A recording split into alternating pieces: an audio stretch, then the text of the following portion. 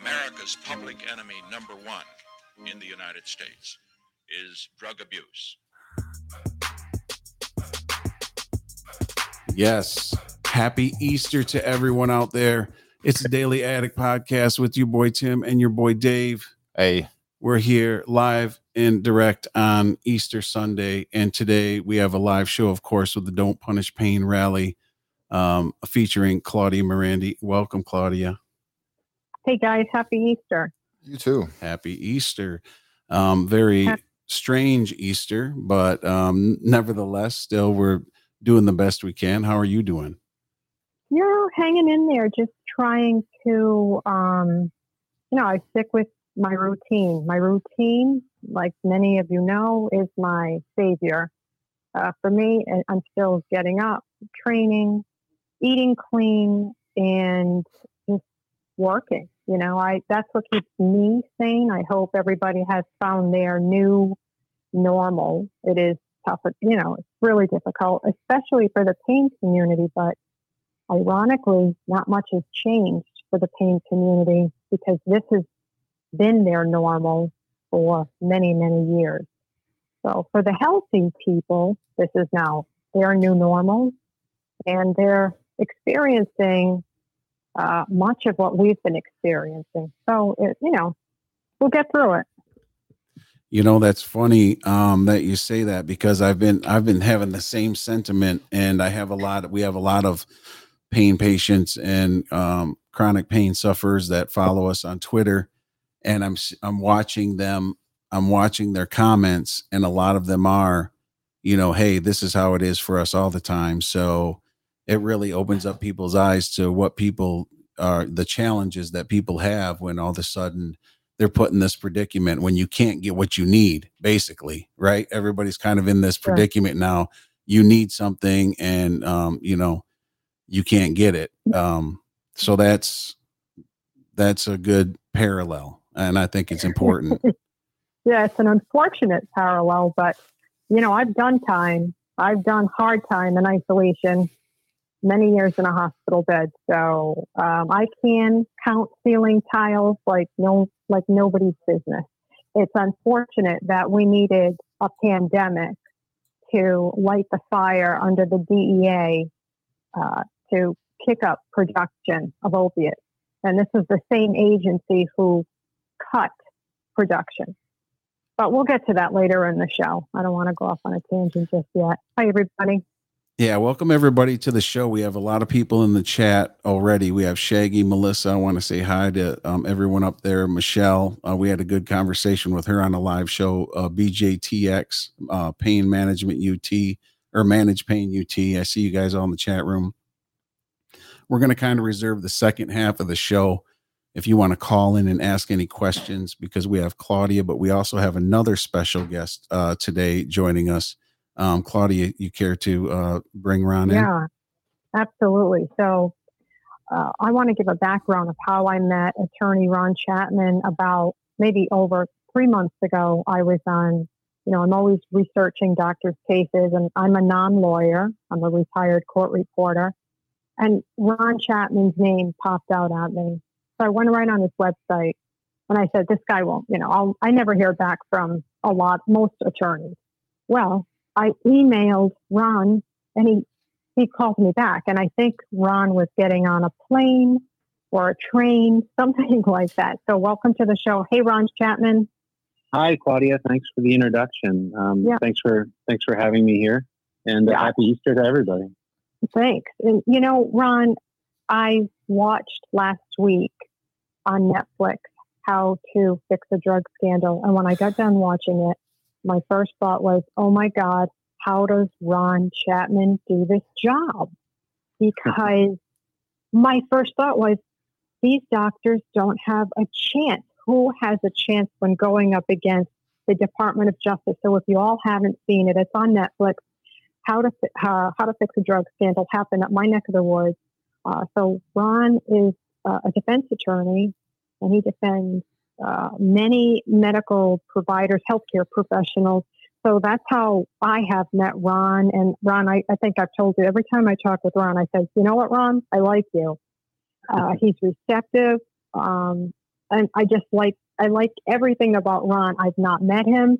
He's young, and that's why I wanted to have Ron on the show, because I needed to pick your brain. So, Ron, I'm going to start off with, there's so many questions I have to ask you, and I hope I've nailed all of my questions. You've been defending doctors for how long? Oh, let's see, probably going on about 6 or 7 years now. And before that, I was a prosecutor for the Marine Corps. Oh, that explains everything. So you were a okay, because so many prosecutors head over to the defense side. So you know both sides of the fence, Ron. Yeah, so let me tell you something about that. I never thought I'd be a defense attorney. I thought I was going to be a prosecutor. I was one of those guys who had a nice tight haircut and did everything the right way, and ended up getting assigned as a prosecutor. And I realized that as a prosecutor, when you're good at what you do and you pay attention, it's very easy to put people in jail. Sure. It's very easy to put innocent people in jail. It's very easy to put guilty people in jail. Now I never knowingly put anybody who I believe was innocent in jail, but I will tell you that the system is absolutely stacked up against those people who find themselves on the other side of the table in a courtroom from a prosecutor. And the reality is that our defense bar in this regard, with respect to representing physicians, is not as strong as it could be. And so when I got out, I loved criminal law. I wanted to still do it. And I decided to join a healthcare law firm and open up a criminal division in that firm so that we could exclusively defend healthcare providers who were being subjected to scrutiny by the DEA and by federal prosecutors. And that's what we've done for the last 6 or 7 years. You know, as a court reporter, when I sat in the courtroom, I never looked at it from a prosecutor's point of view or a defense attorney's point of view. It's awful. But, when you're sitting in the courtroom, you actually come to an assumption he's guilty, she's innocent, either or. But you're right, Ron. When you're a prosecutor, my sister-in-law is a prosecutor, it's so much easier. And as a defense attorney, especially for doctors, you have to work so hard. So I want, for the doctors that are listening to this at a later time, Ron, how do we avoid them being visited by the DEA, by the medical boards? What's the first thing we can do for doctors, and what do you offer to them? Well, so the first thing, Claudia, great question, is that we need physicians to understand that they operate in a highly regulated industry, just like the airline industry, just like pharmaceutical manufacturers. And there are many ways to violate the law, even unknowingly in this arena. And so those physicians who decide to go out and operate in the pain management sphere, which many physicians have found themselves unknowingly involved in because of the lack of pain specialists available, they need to up their compliance. They need to make sure that they're having a little bit more heightened scrutiny towards following federal rules and regulations and ensuring that they don't step outside of the rules and regulations. Now, the thing that makes that so difficult for doctors is that the DEA keeps changing the rules.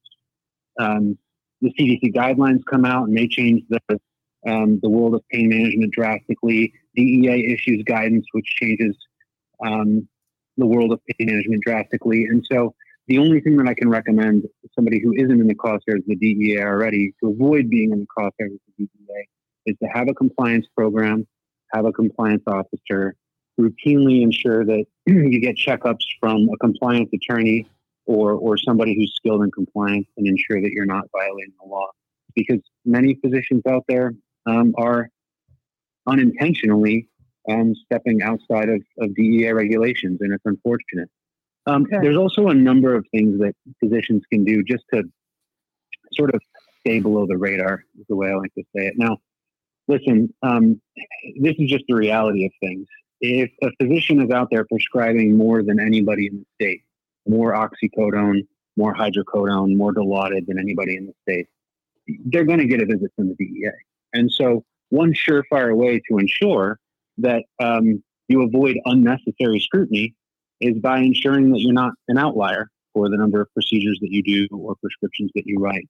And that's what a lot of physicians have decided to do. And that's why a lot of pain patients aren't getting the care that they need and that they deserve, because physicians are cutting themselves off on treating patients or weaning patients' dosages down. The advice that I would have for those physicians is to make sure that they have a good network of other providers that they can go to and turn to when they've reached sort of the limit of their patient population that they can skillfully handle.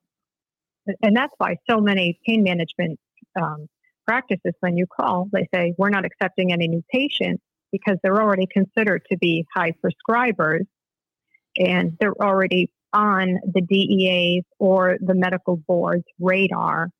So if a doctor wanted to hire your firm or a compliance officer or a compliance program, you could have somebody from your office visit the doctor's office and just be sure that they're in compliance, they're following protocols. My question is, say a doctor does everything right, and because they had your firm in their office practicing compliance, does that give the doctor an extra layer of security? Absolutely. In fact, we fly across the country routinely visiting doctors' offices and pharmacies and doing compliance checkups to ensure that they're compliant or give them tips to be more compliant. And what we traditionally do for those physicians or pharmacies or other practitioners is write a report for them. And the report has 3 categories of information. Those things that you are doing that you need to revise so that you stay in compliance with federal law or state law. Those things that you're doing very well, and those things that you need to immediately stop doing. And then once the practitioner makes those changes, we issue a second report. And that second report is essentially discussing their business practices and indicating that this practice has made the necessary changes to become compliant. Now, there's a federal law or custom out there called the advice of counsel defense. And that means when an attorney has given you advice and they've given you that advice in writing, that becomes an absolute defense to any charges later on. So if I were to say, we recommend that you randomly urine drug test your patients who are in a medium risk category at least once every 3 months, and a doctor does that, and the DEA comes down or there's some sort of indictment and the doctor needs to defend him or herself, they would introduce that letter as evidence in the case, and it would be part of their defense that they went along with the advice of their attorney. Okay, so that's step one. How do we keep the DEA out of the office? And that's bring compliance in. Do you have any retired DEA agents that you use as compliance officers, or are your compliance people attorneys? I use retired DEA agents and diversion investigators. I find the diversion investigators are the best, and there's one that I use who operates out of Philadelphia who's been very helpful for me. But that's not always necessary, and it's very difficult to find folks from the DEA who decided to jump to the other side. In fact, there's a culture in federal law enforcement where traditionally you don't go over to the defense side. Right. Many former DEA agents and diversion investigators choose to go and work for the large pharmaceutical companies as opposed to defending independent physicians and practitioners. But that being said, you don't need a DEA agent to do compliance. You just need somebody who's either an attorney or a compliance analyst, smart enough and up to date with the federal rules and regulations to help you out. And here's the thing, and I think that this will be helpful for the audience. Many doctors, instead of going and getting compliance assistance and advice to ensure that they're doing it the right way, make drastic decisions that hurt their patients and hurt their practice. So what I'm saying is, when the CDC guidelines came out and every physician saw that a person above 90 MMEs became a high risk category, 90 morphine milligram equivalent became a high risk category. Physicians across the board, primary care physicians, started cutting every patient who was receiving medication above that dose down. In fact, many of the people who listen to this podcast may have had that happen to them. That was the wrong way of going about it. If you would have talked to a compliance analyst, or my firm, all you would have needed to do is to increase the monitoring and assessment of those patients who are receiving higher doses. maybe check them for signs of diversion, or increase the amount of patient visits or patient appointments that they have, those sorts of things. And so these drastic, these drastic approaches by physicians that they thought they were doing for the right reason ended up being for the wrong reason, and ended up impacting the pain population. Right. And boy, have they been affected, because Ron, I probably get over 200 requests a week to advocate. They come in all day, all night, and it's the same scenario. My doctor cut me down and my former doctor was arrested. Why are we seeing? So this is, I want to break this down, especially for the pain patient. You're sitting in your doctor's office and the DEA comes in, and they come in hard. They're in SWAT gear. Now, is there a difference between the diversion agents and special agents, or are they the same? Who are these people that come in SWAT gear with Good question. So two types of DEA. The first are DEA agents, which are law enforcement officers, and they have badges and guns. The second type are DEA diversion investigators. And diversion investigators were used or are used by the DEA to deal with the DEA's administrative monitoring requirements. So the DEA doesn't just go and bust down the doors of drug dealers.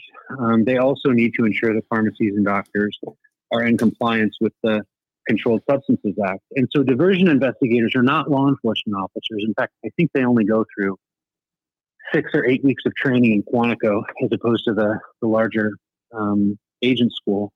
And they simply are there to visit doctors and in some cases investigate them, but they don't kick down doors and they don't wear SWAT gear. So if a patient is sitting in a doctor's office and is the subject, or is the office is the target of a raid, generally there's going to be a combination of law enforcement, DEA agents. Likely there will be local involvement, so the county sheriff's office may be involved. And then in addition, there may be some sort of state police or state narcotics team involvement. And the reason why they coordinate with all of the law enforcement teams is because kicking down doors of doctors is cool these days, and everybody wants to have a part of it. So they get geared up with the cool pants and the big rifles, and they act like they're about to take down Pablo Escobar.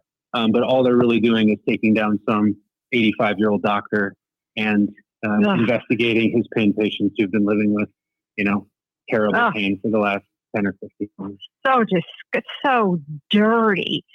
So dirty. Ron, I worked with the feds, and I swear I used to, I have Crohn's disease. I would get a Crohn's flare up in the middle of when I was the steno for the federal grand jury. And I would say, oh God, I wish I never heard what I'm hearing, because it was so dirty and wrong. And the fact that this is happening to our doctors with patients in the office it's incomprehensible. So let's fast forward a little bit. Now, it seems like you've got your cops, your DEA agents, and then you've got your investigators.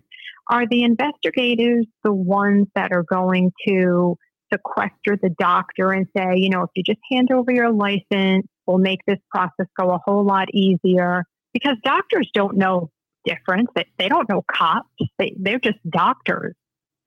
And I remember a conversation you and I had, and you said never surrender your DEA registration. Is it going to be the diversion investigator that's doing the talking? Usually not. So you're absolutely right. Do not ever surrender a DEA registration. There's no universe that I can think of in which the surrender of a DEA registration during the execution of a raid or a search warrant is a good idea. I just can't think of a single circumstance. The reason why the DEA agents, and it would be the agents, not the diversion investigators in this situation, the reason why the agents pressure doctors and other providers to surrender their registration is because right now there's this little office in, I believe it's Arlington, Virginia, with 2 or 3 judges, administrative law judges in it. And those 2 or 3 judges are the only judges in the United States who hear DEA registration cases. And of all of the doctors getting their doors kicked down in the United States, I think there's thousands of registrations that are disciplined per year. With all of those doctors, if every one of them fought their case, there'd be an incredible backlog in dealing with these administrative hearings and taking registrations away from doctors. So what the DEA has decided to do is they changed the rules, and they said that the surrender of a DEA registration is effective as soon as it's delivered to a DEA agent. And they gave the DEA agents the authority to go out and present doctors after they kick down their door, after they start interviewing their patients, after they threaten them with criminal prosecution, after they sit them in a chair and tell them that they're not able to leave, after they isolate them from their staff and their patients and their family, after they tell them that they're rummaging through their house and searching through their belongings. They present them with this piece of paper and they say, you can sign this and it all goes away. And many, many, many doctors, even some of the most intelligent doctors I know, even Harvard-trained physicians, sign on that line and they give away their DEA registration. And the loss of a DEA registration is catastrophic for a physician. You'll lose board privileges, the ability to be on a hospital panel, to be able to see patients in a hospital. It may lead to the loss of state licensure. It'll be reported for a lifetime on something called the National Practitioners Data Bank. And unfortunately, the only thing that we can do once a doctor does that is file an injunction in federal court, which my firm has done and we've won many times, but it's a very costly and time-consuming process. Mm-hmm. Because usually by the time, when doctors usually find me, it's after they're broken. Their spouses have left them. They're penniless. They're usually crying most of the day. And when they call me, they ask, can you help? And that's usually when I contact you, as I've done, several times in the past. So step one, get a compliance officer in there. Step two, never, ever, ever surrender your license.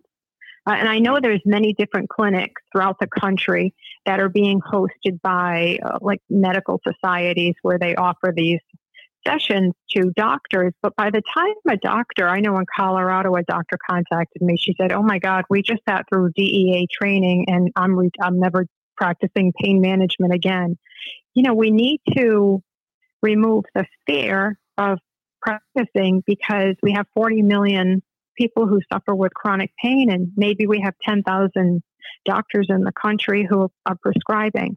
So, so the DEAs come into the office. A doctor is pooping their pants. They don't know what to do. They don't know, do I believe them? They're cops. What should I do? We have some doctors that say, screw you, get the hell out of my office. I'm calling my lawyer. They contact their lawyer, and then that's where the investigation, I would imagine, begins. So a doctor contacts you and you create a file or whatever. And then you start the discovery process. Is that the next step, or do you contact the medical board? That's right. So the first mistake that many doctors make after they've been the subject of a raid is they go call the attorney who did their will or who did their divorce or who maybe dealt with a business dispute, and they say, hey, in trouble, need a lawyer. And that person will say, great, I'd love to take care of you. Or they'll refer them to the nearest white-collar defense attorney that they can find. And the problem is that the approach for dealing with these types of cases is not the typical white-collar defense approach of a federal defense attorney. You need to have a lot of healthcare knowledge to be able to fight the government in these cases, because the reality is that the prosecutors who are going up against doctors in this arena are specifically trained to deal with DEA-type cases. They've got a lot of experience with those cases because Jeff Sessions decided to create sort of a cadre of attorneys to deal with physicians. And they're operating by a playbook which is very well written and very well executed by the Department of Justice. So the attorney who doesn't know that and doesn't know what they're walking into will easily be blindsided and spend way too much time and money trying to figure out what they don't know. Mm-hmm. So the approach that I generally recommend for physicians is a very tailored approach. And Claudia, we spoke about this yesterday. The first thing that a physician needs to do is understand exactly what the case is against them. Oftentimes, when an indictment is handed down, the formal charges for a doctor, it will say that this person engaged in a drug conspiracy, the same statute that they would use against any drug dealer. And then also it would charge them with a few specific patients that they allegedly dealt drugs to. And many physicians move forward and defend their case on the basis of those patients, but what they don't realize is what will happen at their trial is the Department of Justice will introduce patient records of all of the worst patients that physician has. All of those tiny little mistakes that doctor made will now be splashed all over a courtroom, and it will make them look very bad. And what we typically do, go out and we find those patients that have a real human story. In fact, gentlemen, there was a case that I dealt with not too far away from you in Cairo, Michigan, of a doctor named Dr. Osterling, and I can speak about it because I think it's been widely reported in the press. He was from Cairo and he was raided. Very sad case. He was, I think, a Johns Hopkins physician who was credited with developing a test called the PSA, which is the marker for, I believe, prostate cancer. And so he made a bit of money out of that and decided to open up a practice in Michigan, and he opened up quite a few. Well, the doctor next to him passed away, and he took on a lot of her patients, and these patients were pain patients, and the doctor had a big heart. And when people in the area found out that this doctor prescribed controlled substances, well, of course, he got inundated with a significant number of patients, and very quickly, the local authorities, smelling big bucks because the guy Dr. Osterling had a bit of money and a decent estate from his prior research and development. I want to find out what happened with the doctor there, but we have a lot of questions in the live chat. We have a lot of people in there right now, and they want to know how they can get this information to their doctor. And I want to let everyone know that this podcast is being recorded.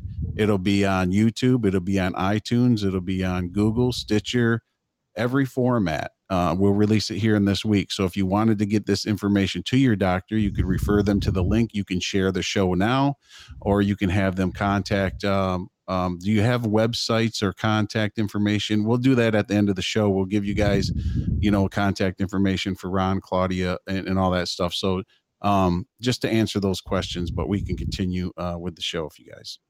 Okay. Absolutely. Yeah. So feel free to put my information in the show notes if you like. Okay, excellent. Yeah, we definitely want to get the word out to the doctors before this happens. We want to bring compliance officers into the doctor's practice so we can avoid this and keep these doctors working and, keep the patients. They need their medication. So Ron, you were talking about I am familiar with this case, the doctor in Michigan.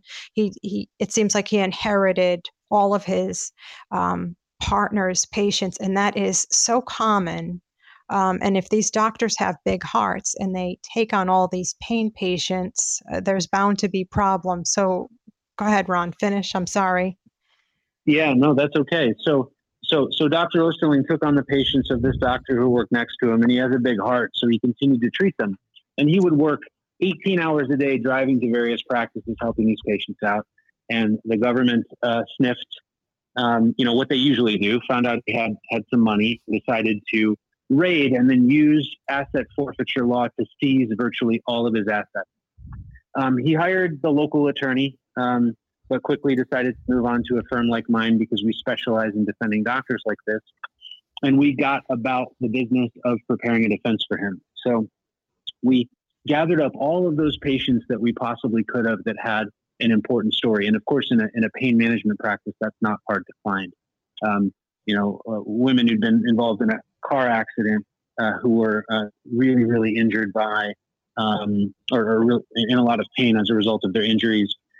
Other people who, I think we had an example of one person who was crushed when a dump truck dumped a whole bunch of dirt on top of him when he was working. And just a whole bunch of stories from patients that were tear-jerking. And so we brought those patients into the trial. We also included a lot of evidence about how this doctor was trying to rotate doses and cycle doses of patients in order to ensure that he properly treated their pain with the least amount of narcotics possible. And so the jury trial lasted about a month, and we had the jury out for about 6 hours, and they came back with not guilty on all counts. And so Dr. Osterling was vindicated. And it's rare for a doctor to win at trial. against the government in cases like this. Yeah. But That's A month. fantastic. interestingly, after the not guilty finding, we placed a call to the prosecutor's office and said, "So you're going to give us back the millions of dollars that you took from my client?" And they said, "Absolutely not. Forfeiture law gives us the ability to keep this even without a conviction." And we said, "Well, we'll see about that." And so we went to the appellate court. And last year, this was I think about a 3 or 4 year battle. Last year, the appellate court decided to give Dr. Osterling all of his money back, everything that he'd ever earned from his research and development and development of other practices. And so he wasn't made whole. He went through 4 years of misery Hell. and cost him a lot of money. Absolutely. But eventually he was able to piece his life back together. But here's the moral of the story. Do you know how many doctors that prosecutor's office has prosecuted since then? Yeah, I can imagine. Not a single one. Awesome. Not a single one. That's wonderful. So the moral of the story is when we get these doctors good defenses and we whip the government around the courtroom, we will impact change. They will stop overzealously going after doctors who are just trying to treat their patients. That's what I firmly believe. Can I interrupt real quick, Ron? I just wanted to say that being a former prosecutor, you understand the advantage that the prosecution has, because the DEA or the sheriff's office or whoever is investigating, they share all the information with the prosecution, and it's their goal together to get, a guilty verdict. And when you're on the defense side of it, you don't have access to everything all the time. Am I speaking on a term saying that, or is that true? No, you're absolutely right. So for some reason in federal cases, there's still not a rule that allows a defendant to get all of the discovery in their case, meaning all of the information that's been developed. There's a rule that allows them to get specific categories of information, but there are still things that are withheld until virtually the last minute. For instance, there's a federal law that actually, it's called the Jenks Act. It actually says that you don't get to have the prior statements of a witness when they testify on the stand, including law enforcement, until after that person finishes their direct examination by the prosecution. So the way this is technically supposed to work is a cop gets up on the stand, says a whole bunch of bad things about my client, a doctor. And then I get to say, okay, Zach Morris, Saved by the Bell, timeout. Can I have all of his prior statements, right? And then they give me the prior statements and I get to read them very quickly. And then I get to do my cross-examination. I still do not understand why there's a federal law that doesn't allow me to get that information weeks, months, That's or like handicapping outside of the indictment. It is. Yeah, absolutely. It's like, it would be like Ron Chapman. He's minus 10 on the trial today. We're giving him, if you want to bet on well, people got to find something to bet on now because they can't bet on sports. So maybe this is a good avenue. Actually, it's in poor taste, but it's a joke. So anyways, Ron, I have a quick question. So if you decide to move forward with the trial, do the doctors have to fly into Virginia, or are these trials being held in their home state? And that's the first question.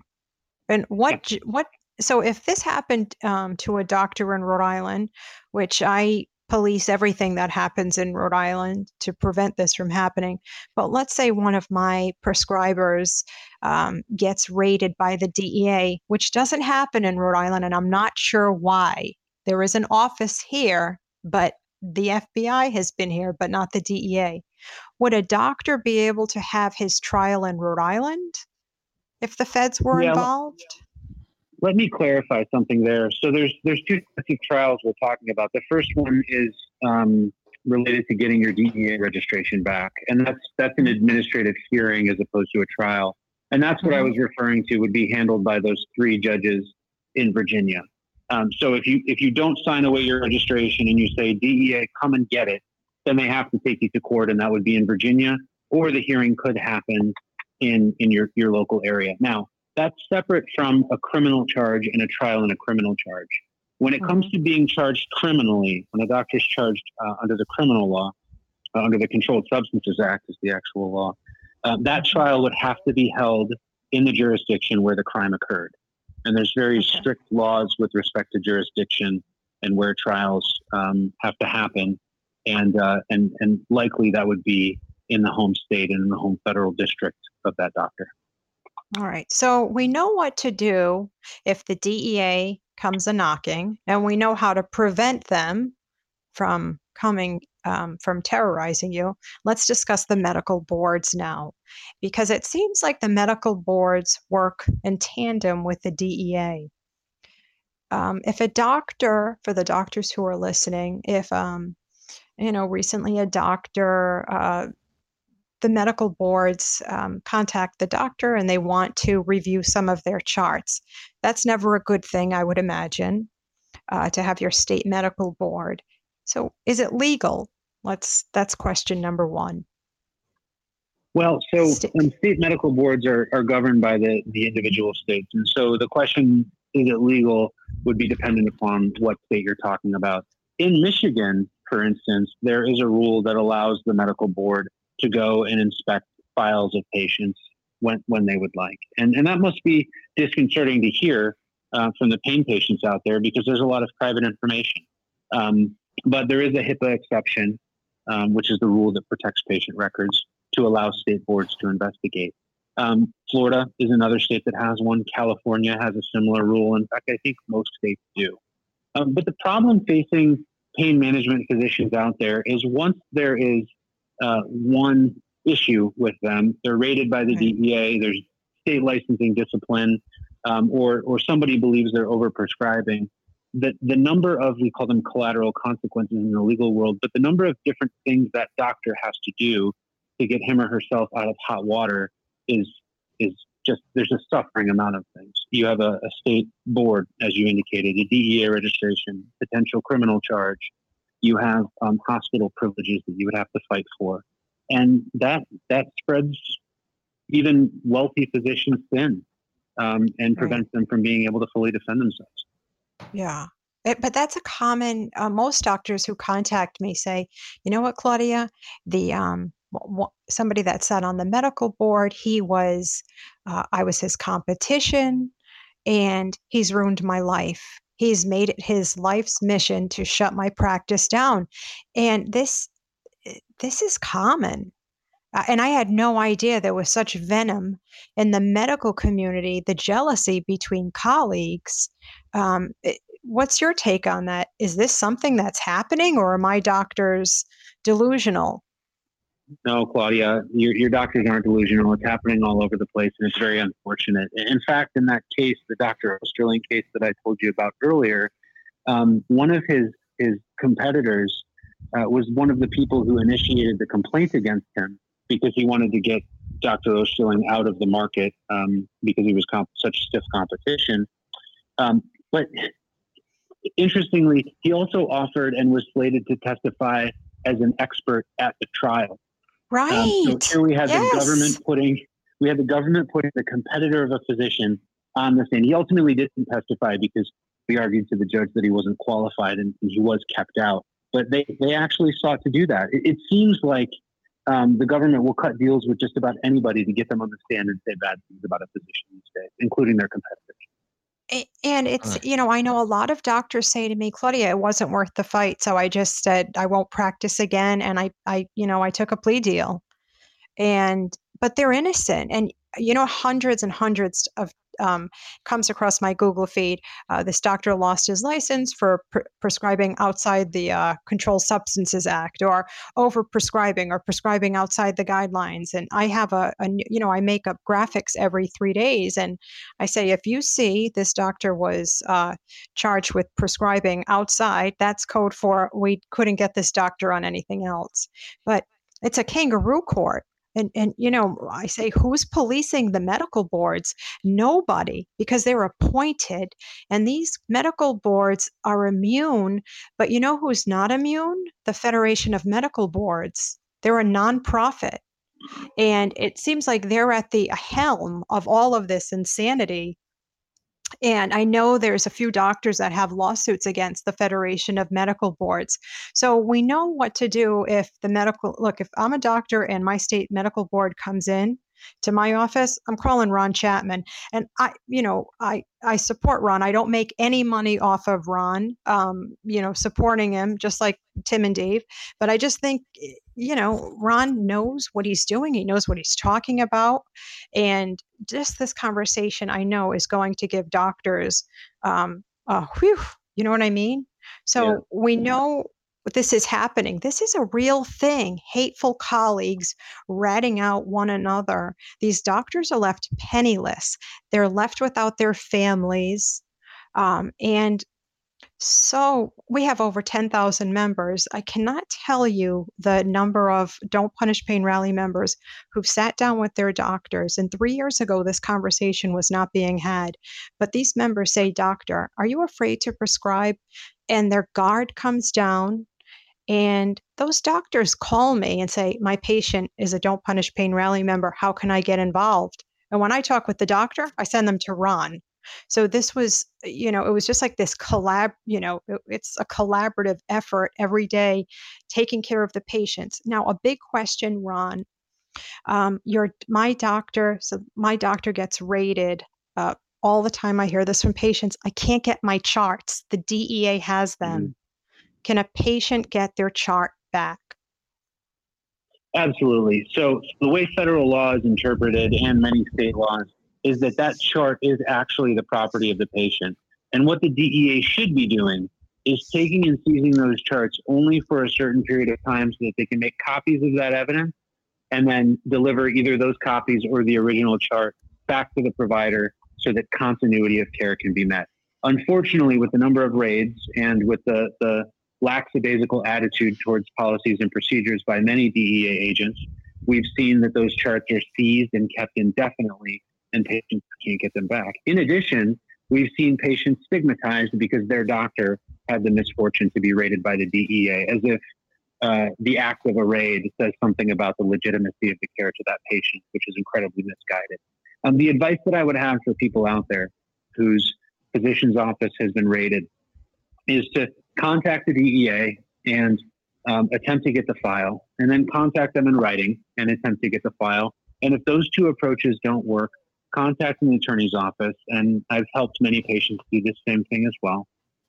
Contact an attorney's office or the attorney of the doctor who was raided and attempt to get the chart that way. But those charts are absolutely the property of the patient so that they can take them to their new provider. Now, with respect to the stigma associated with a patient who has had their provider raided, it's harder to provide advice in that context because many physicians are afraid of taking on the patient population of a recently raided provider. We sort of call it squeezing the balloon, where one provider is raided, you sort of squeeze the balloon and all of those patients go to another provider, the DEA raids them, and then it continues on. And many physicians are wise to this fact. The DEA sort of follows the patient population and raids every doctor on the way down. And so they simply just don't want to touch the patient. The only thing that I would say is that you're going to have to find a way to get into a pain management provider or some primary care provider that can start vouching for you with other providers. So if you go back to your PCP as opposed to your pain specialist, have a conversation with them, have them check you out and write you a referral. That may be a better way than just simply calling up or knocking on the doors of new pain management providers. Right. I say, my legislation, the reason I had legislation sponsored was so we could get the fear out of primary care physicians treating their patient's pain, because who knows your patient better than your primary care physician.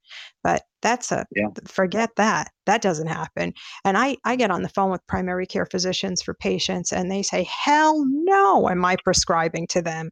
They don't even want to prescribe for acute pain, for the 7-day pain, whatever, to control someone's pain after an injury. So we know what to do if the state medical boards come knocking. We know what to do. Bring compliance in. Contact Ron Chapman or another criminal defense firm. Once you get to not an administrative hearing, but let's say you go to trial, I don't think you're representing Joel Smithers, because I am in contact with Angel. Why are these doctors getting these obscene sentences? Joel Smithers has been sentenced to prison for 40 years. Jesus. And Angel is at home caring for their 5 children. Their baby, I believe, just turned a year. 40 years. Some cartel members aren't getting 40 years. Why the long sentences, Ron? That is insane. Yeah, it's a great question, Claudia. And I'm very familiar with Joel's case. And I have to speak very carefully only to public information that I'm aware of. So I apologize if I have to be sort of short when specifically talking about that case. But in Joel's case, he had the misfortune of not having the resources available to pay an attorney, a private defense attorney. And so he was required to go to a court-appointed defense attorney. Now, there are many hardworking public defenders out there who did a fine job. But asking a public defender to take care of a healthcare case like this is sort of like asking somebody who doesn't do corporate mergers and acquisitions, but does wills and estates to handle a merger and acquisition. It's just a huge learning curve to deal with. And so he had a court-appointed attorney who apparently was trying as hard as he could, but just wasn't getting it done. Joel wrote to the court many times asking for a new attorney, asking to fire his attorney, saying that he hadn't met with his attorney and his attorney didn't, call witnesses or get an expert or do any of that. And after many attempts, the judge shot him down every single time. And ultimately, there was a final motion to dismiss his attorney that he had. The judge agreed to hear it the day that the jury was supposed to come in for trial.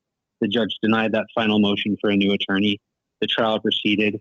And I think it was about 2 weeks, and they found him guilty. And then shortly thereafter, maybe a month or so after, he was sentenced to this insane sentence of 40 years. And the reason why physicians are getting sentences like, remember Johnny Depp from Blow, George Young? Yeah. I constantly say that all these sentences these doctors are getting are very similar to the sentence that George Young got, something like 20 to 40 years in federal prison. But the thing is, these guys are nothing like George Young. They're not packing Cessnas full of cocaine and flying them from Colombia, right? They're trying to treat pain patients, but yet they're getting the exact same sentence. So under federal law, doctors are sentenced as if they're common drug dealers. And so the way that you sentence a common drug dealer in federal court is you take the weight of all their drugs, because federal law says the weight of the drugs gives us a good idea of how criminally responsible they are. And you add up all of that weight and you convert that into a formula, which basically spits out a number of years in prison. Now, Right. When it comes to oxycodone or hydrocodone, the weight is incredible. I mean, Sure. a doctor who's practicing for 3 weeks and prescribing to 20 patients a day would likely have enough weight to beat any street level crack dealer in the middle of Detroit or Chicago or New York, just by practicing for a few weeks. Now let's take a physician who's been practicing for a year or 2 years or 3 years and is indicted in a conspiracy. The weight will be high enough to put them in jail for life. That is insane. That is, isn't it disgusting? And I think insane. Angel Smithers said it's the equivalent of Joel flying in a football field filled with marijuana. That's how his sentence was based. On the other side of that, on the drug war side of it, and that's the side that we cover, of course. We see parallels now. Now it's coming to the legal side, because once this entity, the DEA, and you can do any, you can put any 3-letter agency in there at this point. Once they get rolling and they're they're motivated and their funds are brought upon their success upon prosecution, then you see this machine going, and it's on the illicit side too. We're going to have a story here. A young man, he had 20 pounds of marijuana in a house he was renting, and he got 23 years in prison for 20 pounds of marijuana. Where in Michigan, 20 pounds of marijuana. I've probably seen 20 pounds of marijuana in the last year. It's insane where these sentences are coming out of the, how they're developed. And it's very interesting that there's a formula for the weight of the drug. It's a nifty. It's a formula. Any sense to me at all. It's like somebody I don't know who's responsible for that, whatever politician or whoever is responsible for these things or judicial branch, but that is just the most ridiculous disgusting thing. Yeah. And these the judges with no, I have to follow the formula. Ron, these judges, do they have to answer to anybody? Can they not change things? So judges have to answer to the appellate court. And I will say that in many of the cases I've dealt with, even with doctors who had to take a plea who are guilty, we've been able to challenge the drug weight. The government always assumes that every patient you've treated was unlawful, and therefore the drug weight associated with that doctor should be that of his or her entire patient population. But typically we do a bit more analysis and say, hey, judge, listen, we know that this doctor acted poorly, but it was only with these specific patients, and we're able to limit the sentence to a few years. So physicians, instead of getting 20 to 40, and Joel got 40, they may be getting 3, 4, 5, in some cases 10. I had a case of a Russian chiropractor who owned 3 different pain management clinics, who was engaged in a conspiracy and pled guilty to a conspiracy going on for about 6 years, and he was given 15 years, a lot lower than Joel, even for that sort of activity. So when the judges hand down the sentences, you just got to make the right arguments to get that sentence a lot lower. And if you lay down and you don't challenge it, you're going to get something like 20 to 40 years. So it's all about how you challenge it.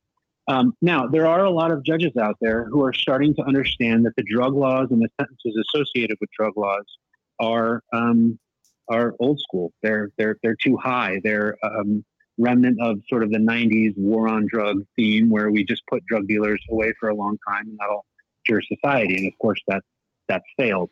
And so many judges are actually starting to sentence lower and disagree with the drug guidelines. So to their credit, there are many good ones.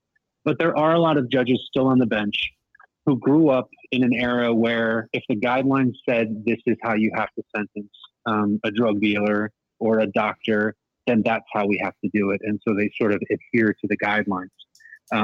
After 2005, judges were given the ability to make decisions freely and not have to adhere to the guidelines.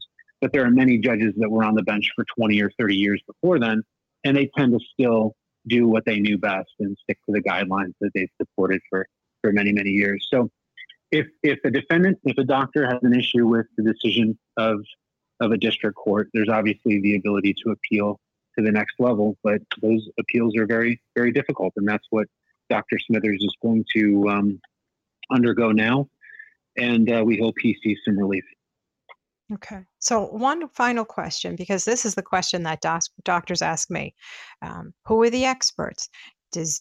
Who does he use for experts? Who does he use for experts? So for lay people out there, when the prosecution puts out their case, it seems like they have the same 10 experts, because it seems like it's an insular community where this is all they do is prosecution of doctors. So you have your same prosecutors, your same expert witnesses, get on the stand, discredit the doctor, and then you present your case, and then you have your witnesses. And I would imagine it's the same bunch of experts that you have.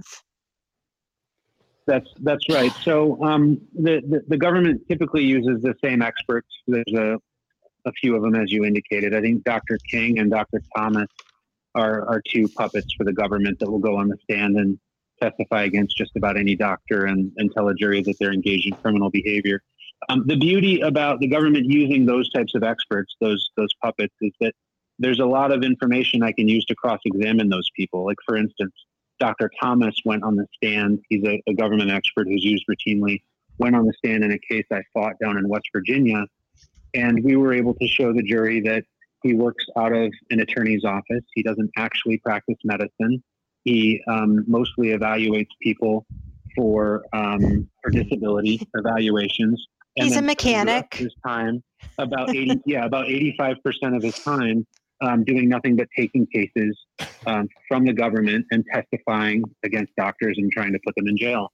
And so once we showed that, obviously the jury didn't believe a single thing he said and acquitted those 2 doctors who were on trial. So I don't tend to use the same people all the time. And I find that the best experts are those that situationally are best for that client. So if I'm trying a case down in a rural area of West Virginia, maybe Wheeling, West Virginia, where I've tried a case, I typically wouldn't fly in an expert from across the country to come in and testify. I'd find somebody who's got a bit more of a local flavor. Sure. Because I think that would be a lot more credibility when the jury is asked to believe either a guy like Dr. Absolutely. Thomas, who comes in from, God knows where to testify, or the local doctor. Yeah, finding that's experts big. is tough. Mm-hmm. Yeah. And because a So lot I of know. people don't want to get on the stand. Oh, I remember we would have to fly doctors in we could never have doctors testify against other doctors in Rhode Island. It never happened in medical mal cases. And that's why so few medical malpractice attorneys take on cases. But the final element of this is screening, voir dire of the jury. And I don't think people understand, if you're in West Virginia, or some other place like the deep South or wherever, you're putting someone's life in the hands of many jurors who have a limited education. And when you hand juries jury instructions, these people are so confused, they're so overwhelmed. And the only thing that a judge can do is, read back the jury instructions. So you people have to come up with a good jury, and that in itself is, I know when I've sat in on jury trials, I would say, oh my God, this man is going to prison for the rest of his life. These jurors, they would look at me, I would look at them, I would look at the judge. Confusion. So that's another element that most people don't understand. What happens with the doctor is the juries, and boy, oh boy, you better hope you have some jurors that can tackle this. So a law school professor once told me a long time ago that in a jury trial, you just have to be the fairest of them all. You have to be the one who's always speaking the truth. You have to be the one that the jury turns to for credibility. And you can't just get up there and spin webs and tell lies. That's not how you treat a jury. And many doctors look at me and they say, hey, Ron, how am I going to get a good jury in a town like this? This town has been ravaged by the opiate epidemic. Everybody on this jury raises their hand to the question, do you know somebody who's died of an overdose? And I usually look at those doctors and I tell them, if I asked how many of them have had a close family member or relative denied necessary pain medication, they'll probably also raise their hand, because in those same areas that have been impacted by the opiate epidemic, they're also being impacted by the government's misguided attempts to control the opiate epidemic by controlling what doctors can do. And so you can very easily flip the script on a story of a physician who's just compassionately treating patients by showing all of those people in the jury that these patients are real patients with real problems who needed real medication to deal with them. And I think that will ultimately turn the tide against the DOJ when they're bringing these prosecutions, because make no mistake, in these prosecutions, the DEA or the DOJ, they don't want to put real patients on the stand. They don't want those heartfelt stories being told. Of course. And they don't want this doctor to look like he or she is actually a compassionate caregiver. Mm-hmm. And so the more you show that to the jury, the more they have to hide from it.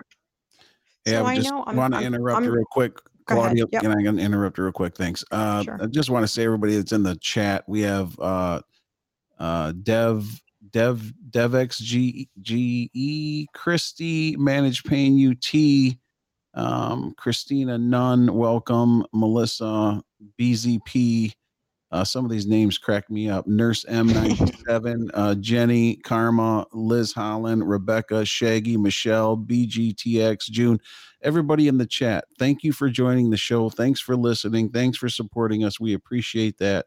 If anybody wants to call in with a question, if you have a question for Ron, you have a question for Claudia, we'll keep it short. We'll keep it, ask the question, hang up, and then they'll be happy to answer any questions you have. But we just want to say thanks for joining us. Thanks for being here on Easter Sunday and being, part of this experience and this collaboration, because it's very important that we collaborate to beat this, to defeat this machine. It's going to take more than one person. It's going to take more than Claudia. It's going to take more than Ron. It's going to take more than some of the brave doctors out there. The Daily Addict podcast, we're always tackling these issues of unfair treatment, inhumane treatment. And just thanks for joining us. But if you want to call in, go ahead and continue, Claudia. Yeah. This interview has just inspired me, because as an advocate, And after you watch Tiger King or How to Make a Drug Scandal, you're left feeling defeated. Like, oh my God, is it worth it? Can I fight another day? Can I fight for doctors? This is where the Don't Punish Pain Rally organization comes into play. And Ron and I have had this discussion, and because Ron works for doctors, Ron has to be careful, right? Ron, you can't, we don't work with each other, but we wanted to. And I called Ron. I said, Ron, can we get a graphic made up where the rally members can hand something to their doctors with your logo on it and like a 10-step process? Because 3 years ago, patients hated doctors when I came into this game. And I said, you guys, you have to understand, your doctor is afraid to prescribe for A, B, C, and D. We have bridged the gap between the doctor and the patient. In order to continue our work, we need lawyers involved and we need lobbyists. So I've called Ron. I said, Ron, what can we do? How can we maybe collaborate just so we can have Don't Punish Pain Rally, Ron Chapman Law, patient, all in the same room? So I think, Ron, that's a discussion that you and I, we started to have. Hopefully we'll have it again, because these people need their pain medication. We have to stop the suicides. The suicides come in all day, all night. Last night, a lady contacted me from Leesburg, Florida. Horrible car accident 30 years ago. Quadriplegic, and her doctor insisted on her going into the office in the middle of COVID-19 for a urine sample, and she's catheterized, and it was a tricky process getting the tox screen accomplished. But these doctors have to do this to protect themselves. Patients are still being forced to go into the office. And I said, I know why that's happening, because they're not taking any chances. They're high prescribers. They set up the plastic partitions. They've got the PPE on. But guess what? 2 years from now, the DEA is going to forget about COVID-19, maybe look at some of your charts and say, wait a minute, you didn't see patients during this time. What's your opinion about that, Ron? Do doctors have any leeway right now seeing patients via telemedicine? Well, so that's a very, very good question. In fact, one that I've answered for a lot of physicians facing COVID-19. So it's one of minimizing risk.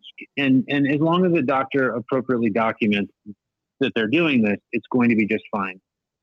If you're in an area that is impacted by COVID, Detroit, I live in downtown Detroit, we're impacted greatly. And I would recommend that a doctor's office in downtown Detroit suspend the urine drug testing program for everybody but those incredibly high-risk patients. So hopefully doctors are doing what's called risk stratification. And, grandma who's been on her little bit of Norco for the last 10 years because she's got some back pain shouldn't have to pee in a cup every month. That's just wrong, right? But that person who's on a very high dose of oxycodone and maybe had some prior convictions or bad behavior or non-compliance in the past may have to come in a little bit more. And that makes sense. That's okay. So I would suspend the urine drug testing protocol for everybody but those high-risk patients. And for those high-risk patients, you would want to make a procedure that's a no-contact procedure so that the urine could be taken and tested at the lab and everything would be fine moving forward. What we're seeing these days is two things. First, doctors are scared to do that because they don't have anybody to talk to like me to tell them it's okay. And the DEA won't pick up the phone and answer that question. But then also, lab testing brings a lot of revenue. And so there may unfortunately be a lot of physicians out there who don't want to have the revenue hit from their lab testing and interpretation of samples, which is an unfortunate byproduct of medicine as well. When you're only making $40 a patient visit, that urinalysis test on top of it is a nice extra few bucks. And there's many doctors out there who don't want to see that go away even in the midst of COVID. Sure. And, I know a lot of doctors are charged with overutilizing Medicare services, which the general public hears that as Medicare fraud. But Medicare fraud could be maybe doing too many urine screens or, Medicare fraud. That's another field of law that you handle, correct? Absolutely. So usually when doctors get in trouble for overprescribing, the government also charges them for healthcare fraud. under the theory that they're prescribing unnecessary medication to too many patients. But there are situations where physicians who give injections to patients who are experiencing pain may also be charged with violating the Medicare rules in place for giving injections to patients. And we defend providers facing not just that, but all types of Medicare fraud. The main reason that I see healthcare overutilized currently is because of scared doctors. They prescribe too many urine drug screens and test for everything. If those pain patients that are out in the audience see that they're being tested for, metabolic steroids and all sorts of things on their urine test and paying a lot of money for it, or Medicare is paying a lot of money, you may be the subject of fraud because doctors shouldn't be running large panel tests for all of those types of substances. But that's usually the sign of a doctor who's scared. Doctors may overutilize injections to look like they're giving alternative pain management treatment. And all of this can be avoided if a physician just sits down with a compliance professional, understands what rules are required of them and how they should operate, not how they should practice medicine, but how they should set up a compliance protocol in their clinic, and they can learn where the line is so that they can make sure they don't step over it. Unfortunately, too many doctors are drawing the line in the wrong area, and they're following procedures that are putting patients at risk. Hey guys, we have a caller in. Karma, welcome to the show. Do you have a question? Well, I have a statement. Actually, my doctor, my pain management doctor, when I moved to Georgia, I had to find him, and he's LLC'd. He works for attorneys. Pain is a big revenue in Atlanta. Car accidents, this, that, and the such. I was his first pain management person because I have cancer.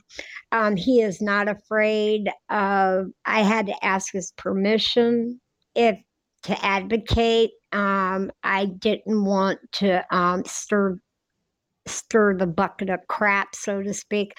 But he gives me heads up. He has saved my life 3 times from other doctors that were fearful and they wanted to take my benzodiazepines away. Well, I have lethal hypertension, and it's every day. He gives me heads up on why, and I don't even know if everybody's aware of this, but in 2018, he said, beware, they're trying to push everybody towards methadone and Suboxone. And he has a Suboxone clinic.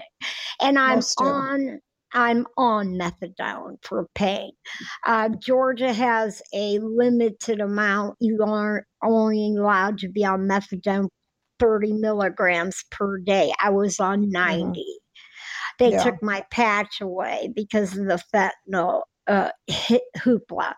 I trust him because he gets insights from his attorneys. I actually had one of my doctors he was drunk, and he grabbed my breast and he was going for my genitalia. Okay. All right. Okay. And all right. his people, his attorneys helped me with that also. And I think that him being LLC'd with these attorneys, he's not afraid. And he did the telemed with me. Everything went smoothly. I have 2 pharmacies because one is a little snarky with me, and the other one is an hour and 15 minutes away. But everybody's complied so far. But what I'm hearing from people I was listening to is that, and I see it online as well, is that doctors are making people come in for P tests. There's a 6 feet apart thing. I don't think, me of all people, I would be the one that would get it if in contact with it, because I have metastatic cancer head to toe now. So he doesn't do that to me. He doesn't even. That's He doesn't. wonderful. Karma, Yeah. thank you so much for calling in. And you stay well, you keep fighting. Thanks for your call. Yeah, Ron, the fact is these people are up these so you look at it from a defense attorney's point of view. These people, if they're fortunate enough to find a pain management doctor, chances are they're not going to receive what they need to live quality filled lives. They're going to be subjected to random pill counts. And that's if they can find a doctor. If a lot of these doctors give them this, they have a choice of Belbuca or the Suboxone delivery system, methadone. Then they have to do the virtual pill counts and they're subjected to steroid injections. And then these poor people, they're nervous wrecks waiting. Is this the day that I'm going to get caught off of my medication? Then they drive to the pharmacy, and that's where the real fun starts. That's where they're treated. Yeah. They're dehumanized. Can we win this battle, Ron? Absolutely, and I'll tell you where the battle will be won. It will be won by physicians who aren't scared to prescribe, by pharmacies who aren't scared to dispense, and by a federal prosecutor's office and a DEA that is a lot more prudent in their approach towards guiding physicians in the right direction. So there's a few ways that we do that. First, patients advocate. Claudia, you're doing it exactly right. There's other groups out there that have a similar tone. None as effective as you, I will say. But the more groups that we can get out there of patients who are advocating to get to the press and start to change the public perception of this, the better. The next thing we have to do is the courts. Unfortunately, just like the civil rights battles in the 1950s and 60s, this battle is going to be fought by doctors who are facing jeopardy. So we need to take them to court. We need to win in their cases, and we need to show the Department of Justice that going after doctors is not going to be as easy as they think it is, and getting their money is not going to be as easy as they think it is. Then the next thing we need to do is go to the legislature. And that has been a very difficult thing these days, because it's very hard to get a congressman, a senator, a state representative to say, yes, I will stand on the side of pain patients. Yes, I will stand on the side of oxycodone and methadone and Suboxone. It's very easy for them to say, we're fighting the war on drugs and the opiate epidemic is the fault of doctors. Right. Claudia, you're handling the pain advocacy side. I'm on behalf of doctors fighting in courts, and the more that we can get lobbyists out there to speak to that level of government, I think that we can start impacting some positive change in this environment and bring all of these voices together for some common good. Yeah. And we have reached out to, I've CC'd you on our lobbyist, but it looks like we are the lobbyists now. And sometimes you just have to wait for your senators to fall ill. I know that's been, that was the case in Rhode Island, and that's how I was able to get legislation passed here. Ron, I can't thank you enough. You have given me, and I know Tim and Dave, I know you guys are really fascinated by this stuff, and I know how much you love the DEA. Yeah, we are fascinated. And, this war on drugs that we cover so in depth, and we have a lot of interesting guests. Not only, we have Ron and Claudia constantly. We had Dr. Feldman on. We have some other prominent guests coming up. We have Andrew D'Angelo. He's the one of the co-founders of the biggest cannabis company in California. They're vertically integrated from every part. We're going to have Dr. Steve from Weird Science. He has a show on XM and Sirius Radio. We talk about these things constantly because they're all interchangeable. And people have to understand, because I know the chronic pain patients, some of them are a little annoyed because we talk about addiction. And we're not putting pain patients in with addicts. I just want to make that clear to everybody. Okay, it's two different things. That was okay, that was big. That's why we came together. A lot of chronic pain patients will look, down, not really down, but kind of sideways at addicts, because they think that maybe the addicts have created this problem for them. There's a lot of patients that have been taking maintenance drugs for their chronic pain for many years. I think now, fentanyl has caused the problem for them. Fentanyl. There's been a lot of the stuff, but it's a product of this overall war on drugs. There's been a war on patients, There's been a war on medical providers and pharmacies. There's been a war on substance abuse patients. There's a war on all patients from either side, whether it's addictive, whether you're addicted because you suffer from emotional pain or whatever, or you're addicted because your physical pain is causing dis-ease. There's a war on safety. There's definitely a war on minorities through this thing, okay? The statistics don't lie. There's a war on parents because it's undermining parents and the way you raise your children to look at pain and addiction and medical. There's a war on housing. There's a war on your independence. Think about what's going on. There's definitely the war on the dignity of these people. And then, which is resulting in this, what we're discovering now from both sides, from the medical side, the addiction side, the ultimate nanny state. Okay. The war on freedom. Okay. They want to use these things to control. Now there's a criminal underclass that they can definitely control. And these things ruin people's lives.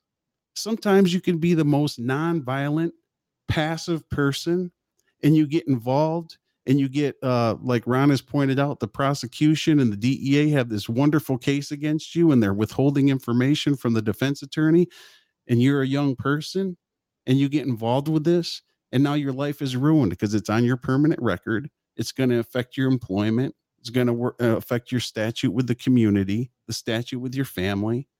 So everyone, keep this in mind. Keep these things in mind. We're all here together to collaborate to fight one common cause. Believe it or not, it's all intertwined.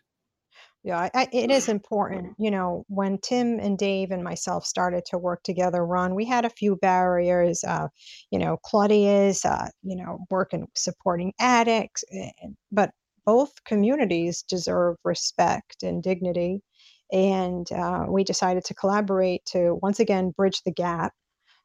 Because groups like Prop and Andrew Kolodny, they pitted the communities against one another, and nobody wants to struggle with addiction, and nobody wants to live with undertreated pain. So it's a happy Herbal's Life collaborative, as I refer to it. Well put. Hey, well put. Yeah. Hey, Ron Chapman. I'm gonna say a few things. Ron, if you want to hang up, you can stay with us for a few more minutes. I just want to, I want to tell the pain patients who are listening, look, people, you need to hang in there, because we are 1,000 steps closer today than we were a week ago. Rhode Island House Bill 7398 has passed the House unanimously. That's my legislation. And rumor has it, it's going to be voted out of the Senate committee. I did this all without a lobbyist. I did this by knocking on doors and terrorizing my local representatives and senators. And you can do the same thing. You have to be persistent. When people say no, you teach them to say yes. You bring your experience to them. That's what I did. I just laid it out there. It's intimidating when you meet with these people. And when I sit down with a doctor and I'm advocating for both the patient and the doctor, that used to be intimidating. It's no longer intimidating. And you all can do the same thing I'm doing. It's just, you can't accept no for an answer. What is happening to this community is wrong. What is happening to the doctors is wrong. And that's why we're here. And that's why the Don't Punish Pain Rally organization was created, to give those a voice who didn't have a voice. And, we live by advocate, educate, legislate, fight, defend. And that's what we're all doing here. So, we're going through some tough times, but we're going to get through this just like we got through, your hospitalization stay. So those are my words. And don't forget to check out Happy Herbal's Life. Tim and Dave have a great CBD product out there. Dr. Feldman tried Life it. Herbals. Happy Life. Happy Life Herbals. Well, when Dr. Feldman tried calling me, he tried to call me at 3:00 in the morning. That's how much he loved the CBD. And his wife, Linda, said, "Don't you dare call that girl at 3:00 in the morning." And he was He's like, I think they have to check their purification. I love this stuff. So, it helped him.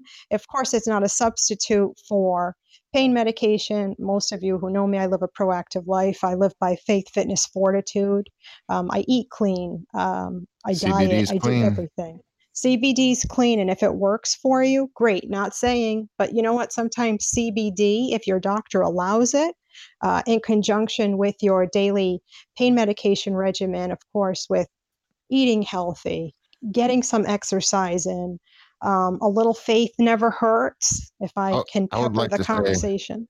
on the CBD, a lot of people that maybe tried it in the past, maybe they think it may not work because they bought some stuff from the gas station or the video store.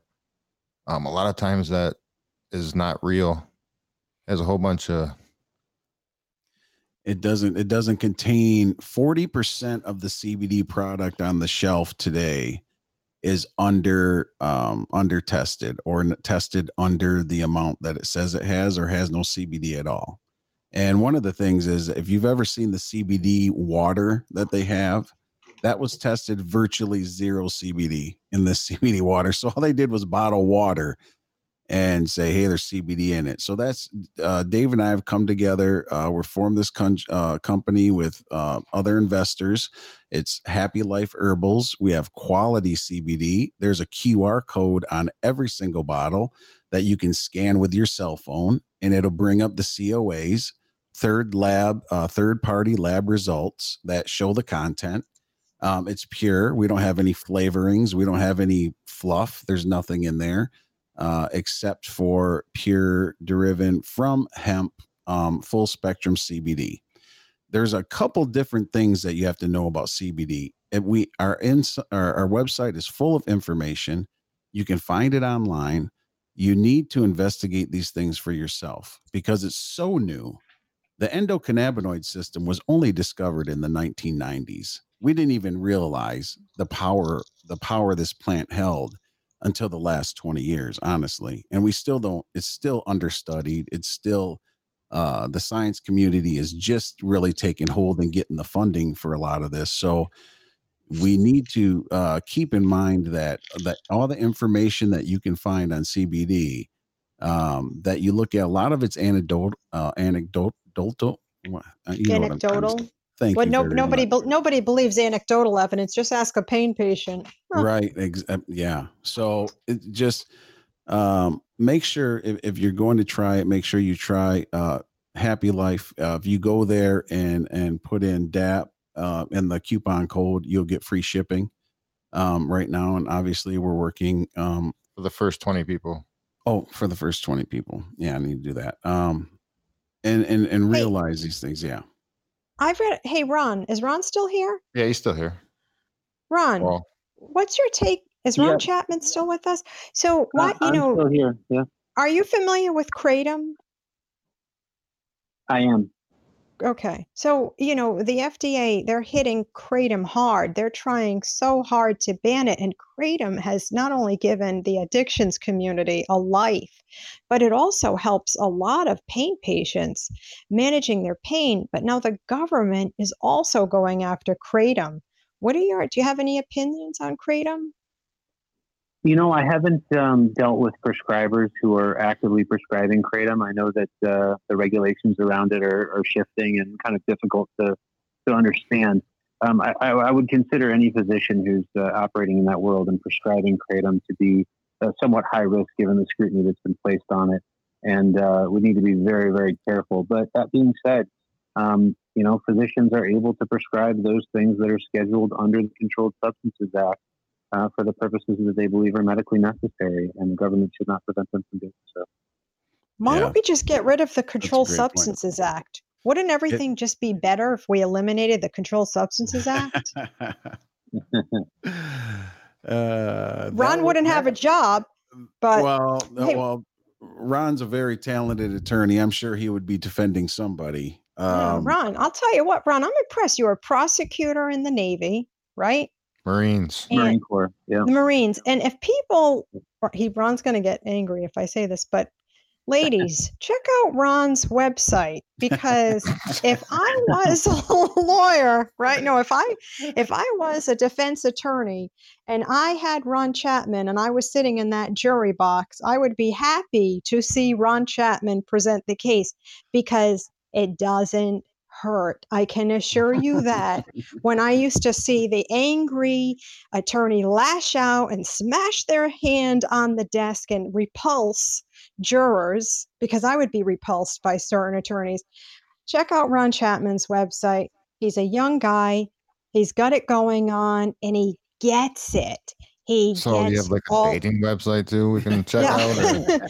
Well, No, he you gets made me blush, all. Claudia, and that's not easy. So, hey, But Ron, you know, Ron, Are you from Michigan? Are you from Michigan, Yeah, or he do you is. practice in Michigan? Or yep, I'm from Michigan, live in Detroit, practice out of Troy, which is just a couple hours south of you. yeah, no doubt. Yeah, well, take care of yourself, man. Be healthy, be safe. It seems to That's be the hot spot right now. yeah, it seems to be Yeah. the thing now. So yeah, Yeah.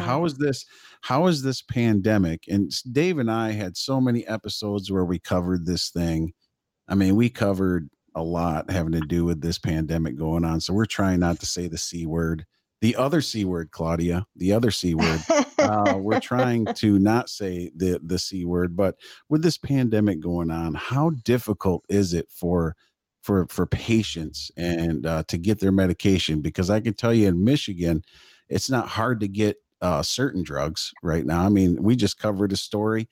The drug dealers who deliver right now, business is booming because Oh, they can't sure. keep it in because they're just driving from house to house, dropping it off. But how, on the flip side, are patients that are, waiting for their, their substances from the pharmacies and stuff, how has this affected them? In what ways? I'm sure it has a big impact, but what are some of the things you're hearing?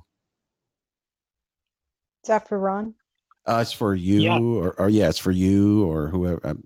Well, Claudia, I can jump in on that one. I know that specifically in Detroit, I can tell you that controlled substances are transported usually by traditional mail to pharmacies, and then some other means. But the distribution channels have been a little slower lately, and so that's causing some drug shortages in major cities.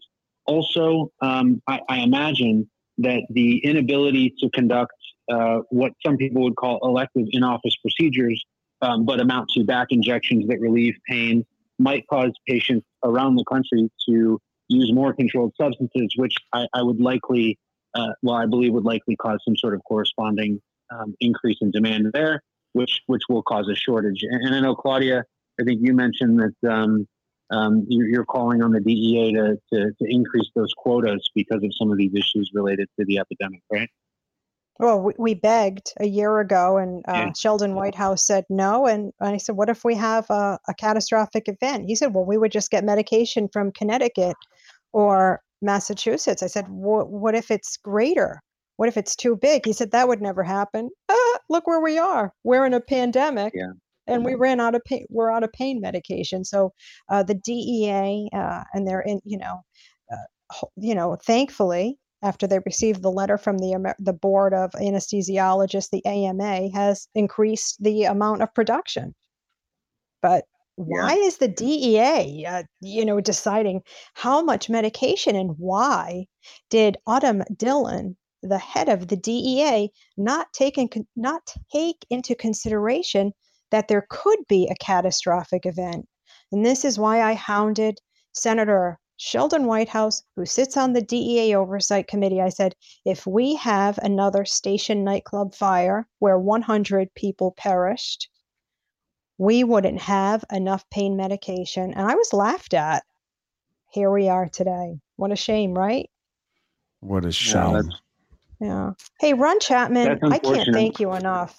I am so glad that, we sat down with Ron. Don't forget doctors, nurse practitioners, PAs. So many of you contact me, and I know a lot of you contact me from random emails because you're afraid. We're going to get you over to Ron Chapman. We want to protect you because we know you care about your patients, and we want our patients to be well taken care of. So, Ron, honestly. You took time out of your schedule on Easter. So thanks so much. I'm going to let the guys take out this show because we've gone over 7:00. Well, let me just say thank you so much for having you. It was a pleasure speaking with you. And by all means, if anybody out there wants to hear more about compliance and about assisting doctors in this fight, please reach out to me. Please put my contact information in the show notes. And I'd be happy to answer any questions that come my way. So thanks again. Happy Easter to everybody. Thanks, Ron. And be Thanks, well. Ron. And I'm getting text from people, can Ron represent me? Well, Ron is a defense attorney, so he's not. You can reach out to Ron. I know I'm going to get a lot of text about this and a lot of messages, but Ron, folks, he specializes in, he's a defense attorney. I think some of you are maybe looking for a malpractice attorney or maybe even a plaintiff's attorney, but yes, you can reach out to Ron Chapman. Is there a website, Ron, they can reach you at? Do you have a Facebook or something they can go to?